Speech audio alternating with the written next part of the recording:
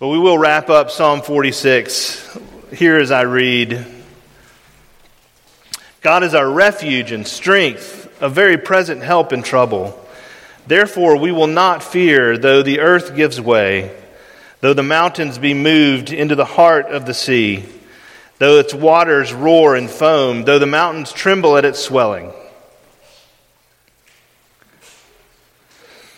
There's a river whose streams make glad the city of God, the holy habitation of the Most High.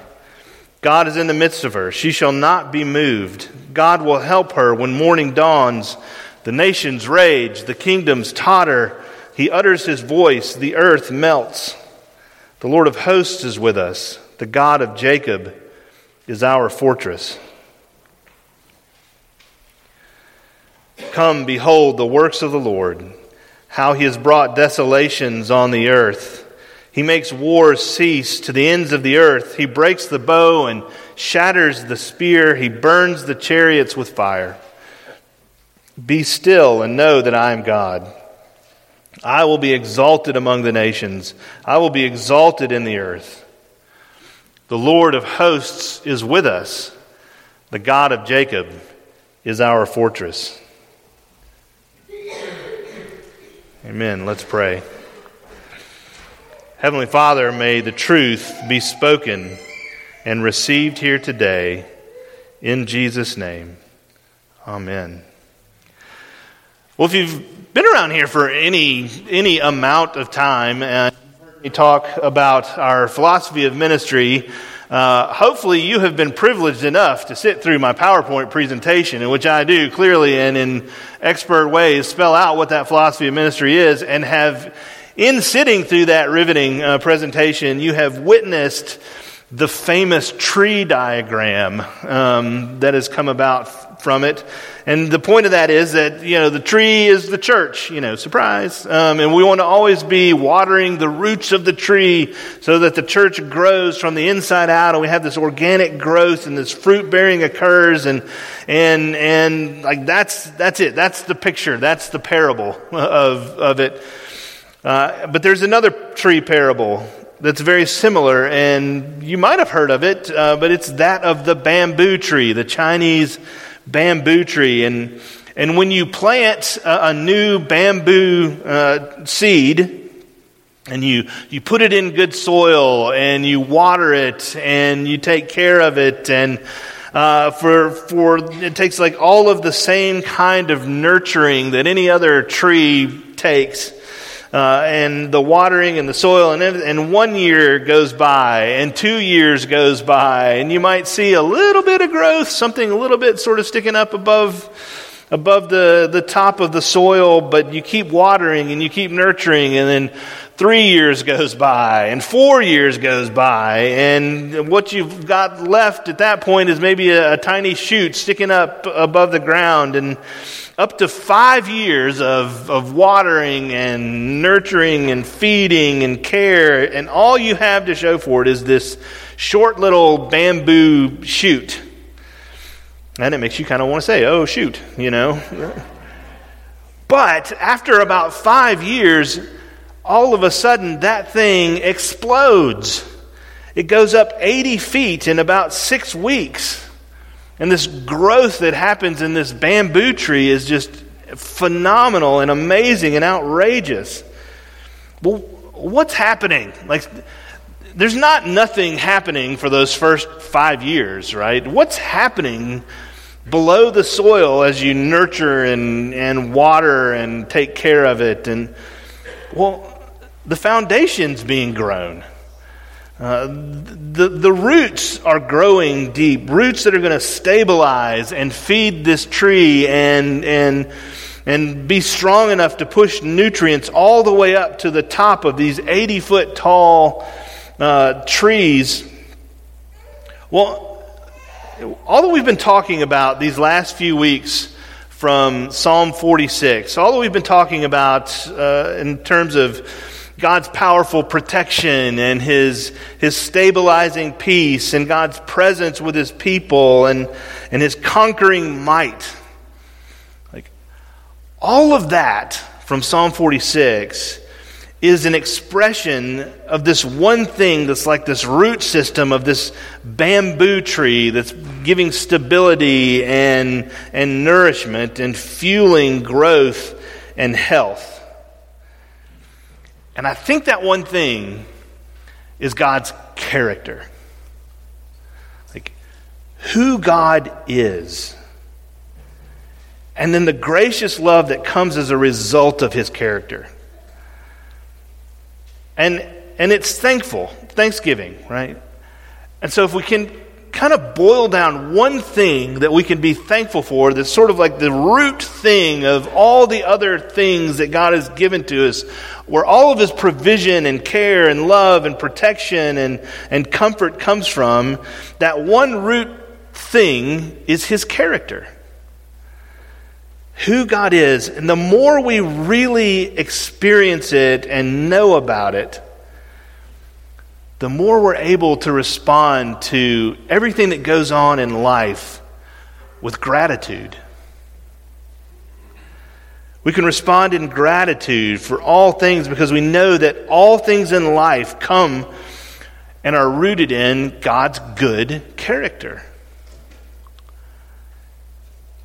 This powerful, omnipotent being who is working for our good, so that even the hard things, even the sad things and the gut-wrenching things can be said to be good.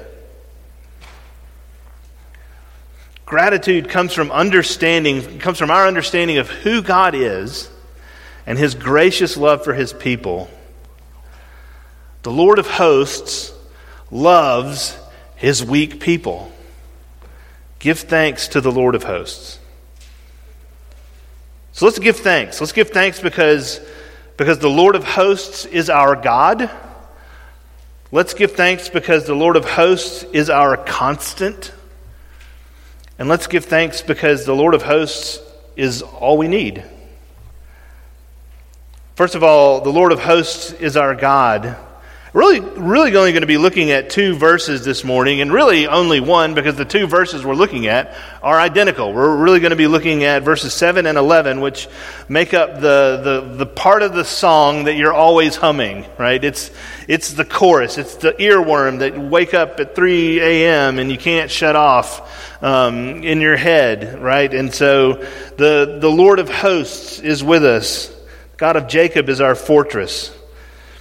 The Lord of hosts, and we mentioned this a couple of weeks ago. I mean, literally in the Hebrew it says Yahweh, which is the covenant name for God. Yahweh Sabaoth, like the Lord of heaven's armies is the title. And so it's interesting that this title of Sabaoth, the Lord of heaven's armies, is set right alongside the covenant name for God, Yahweh. He is the Lord of all the heavenly armies and powers, and he's in relationship with his people. Yahweh is a term of relationship, of covenant, of obligation and love for his people. He is the Lord of all the heavenly armies and the Lord of all the powers of the universe, and he is in covenant with us. So that's the first thing I want us to know about and give thanks for. The other thing is that he is the God of Jacob. So why do you think it says the God of Jacob? Like, why Jacob? There's lots of other patriarchs. I mean, Abraham and Isaac and, David. Like, you could name a bunch of other biblical figures, but why Jacob? Well, because Jacob was kind of he was a mess. Oftentimes in the Bible, when someone wants to illustrate the unlikelihood of God's people, they point to Jacob. He is often held up as the least likely of Israel's patriarchs. First of all, if you remember Jacob and Esau, he was a twin. He was the second born. He came out grasping Esau's heel, and Jacob is kind of a deceiver. And so even though Esau was the firstborn, he was to inherit and the most likely to receive the blessing of his father Isaac.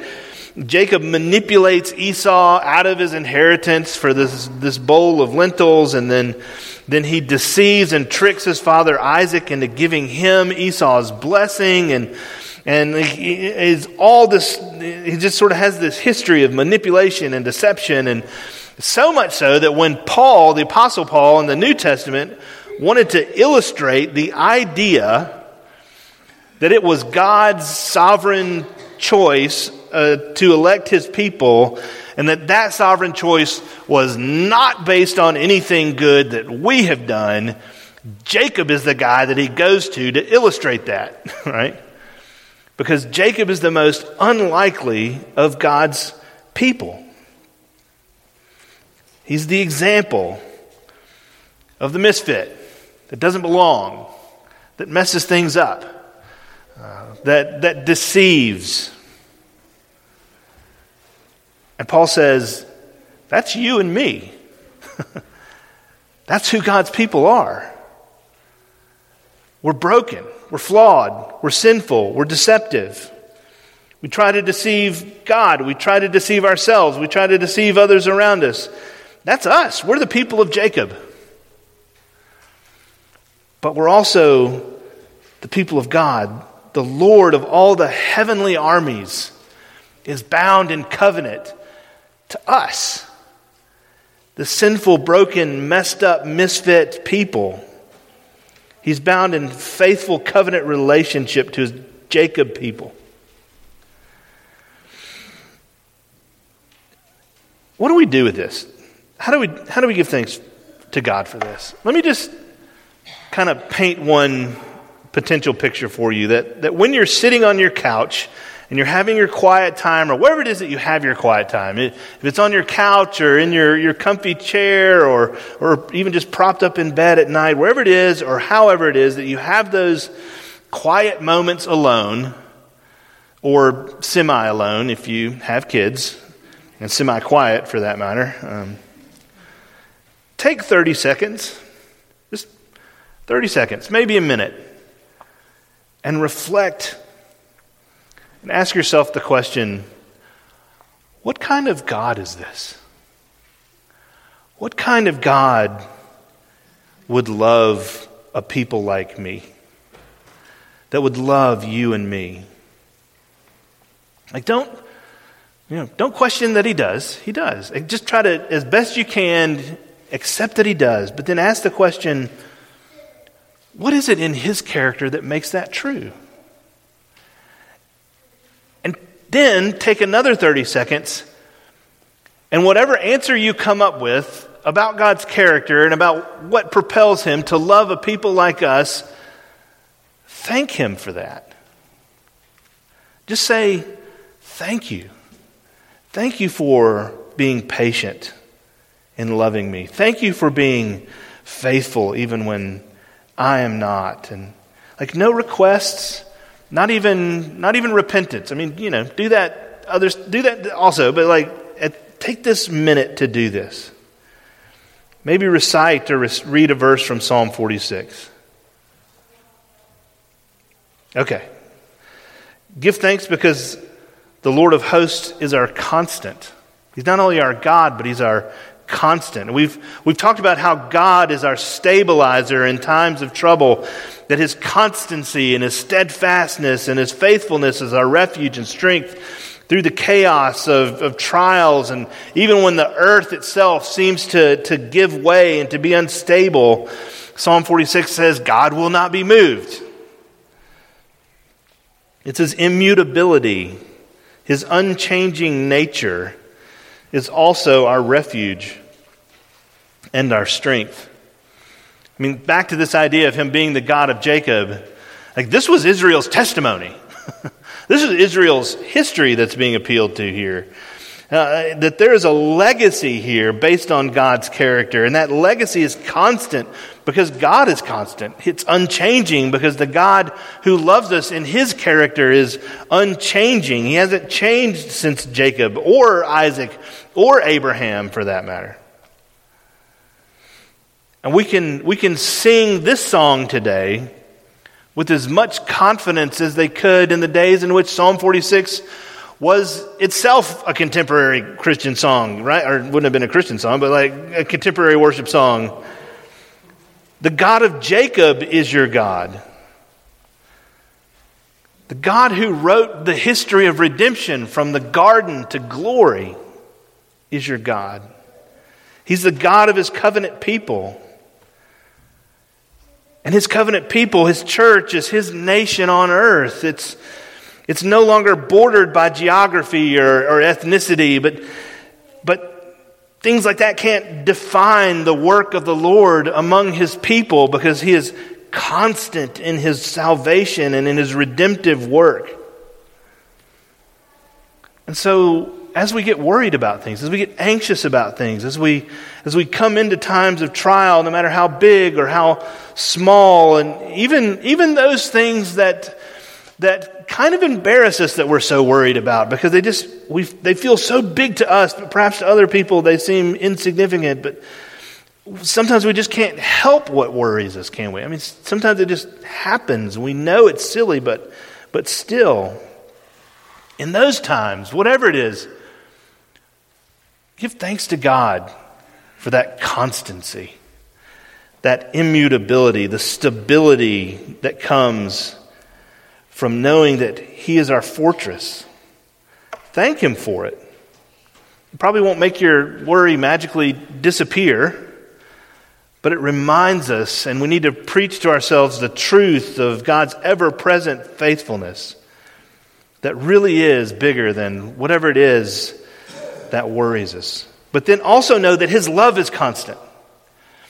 His forgiveness is constant. His offer of grace is constant. That you can't destabilize God's grace with your sinning.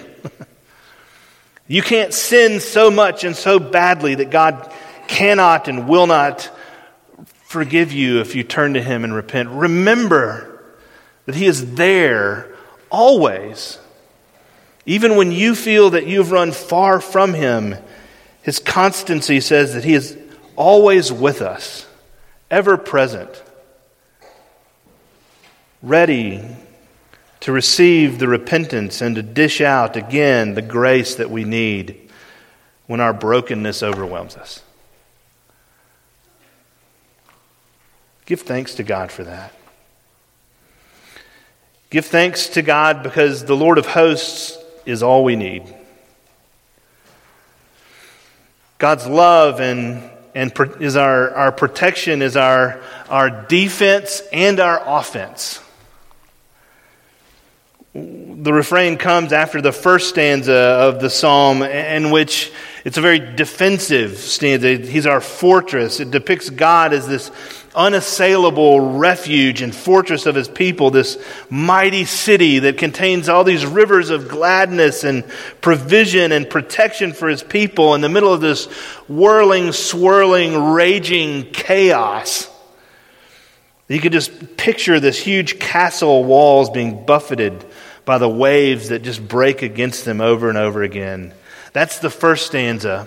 And then comes this, the God of Jacob is our fortress refrain. And then again it comes after the second stanza, in which there's an offensive tone to it, in which the peace has been won by the Lord of armies, and enemies have been subdued, and wars have ceased, and weapons have been destroyed and taken off the battlefield. And we kind of it reminds me of Matthew 16, when Jesus famously says of his church that the gates of hell will not prevail against her, right? And we often think of that as in the church as being in this defensive posture, as Jesus says that. But really, gates are in a defensive position, and it's like the church itself is assailing the gates of hell, and Jesus says, you're going to win the victory.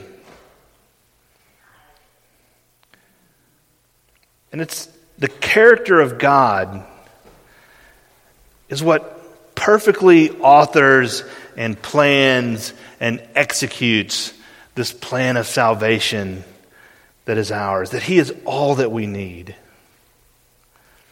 He protects his people, but then he gives us this great victory that he won for us in Christ Jesus.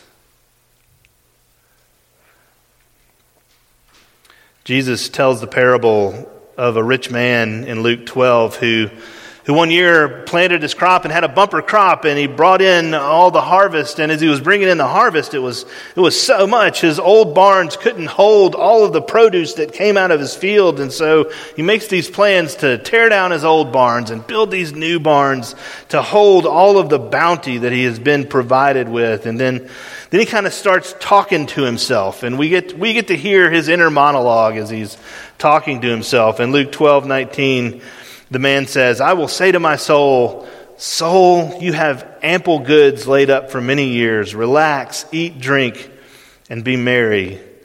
And then God, of course, who also hears all the inner monologues, responds. And God says, "Fool, this night your soul is required of you, and the things you have prepared, whose will they be?"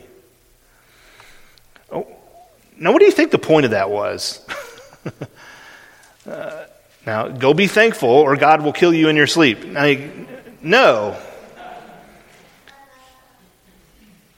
Who's the man addressing? The man addresses his own soul. He's addressing himself about where and how he can find rest for his soul. And he finds that rest in his wealth. And in his explanation of the parable, Jesus says this, "So the one who lays up treasure for himself and is not rich towards God, so is the one who lays up treasure for himself and is not rich towards God." Being rich towards God means that when the earth gives way, when those things in which we are most tempted to find rest for our souls in are gone, that we still have rest.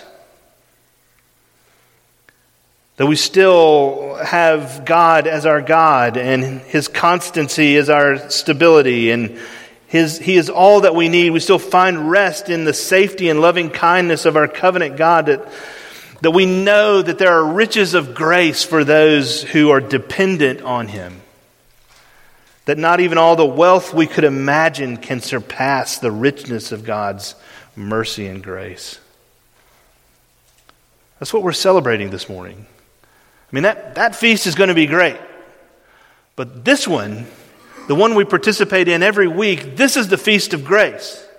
As we come to this table, we come to the table set by the one who loves his people such that he gives his own life for our life. Becoming rich towards God starts by recognizing our poverty without Him. Recognizing our need, the poverty of our sinfulness. 2 Corinthians 8:9, "For you know the grace of our Lord Jesus Christ, though He was rich, yet for your sake He became poor, so that you by His poverty might become rich." Let's be thankful. Let's celebrate the character of God that makes that true this morning. As we come to the Lord's table, let's pray.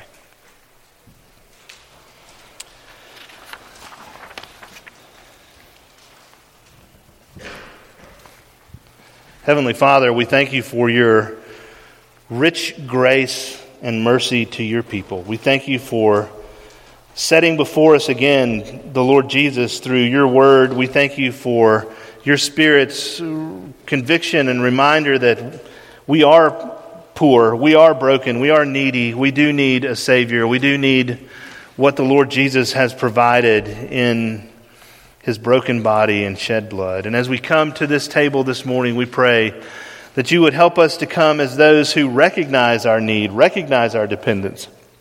And if there are those among us this morning who have not trusted in Christ as their Savior, that your Spirit would move in their hearts to convict them of their sin and show them the beauty of the risen Lord, who gave His body to be broken and His blood to be shed as an atonement for our sins.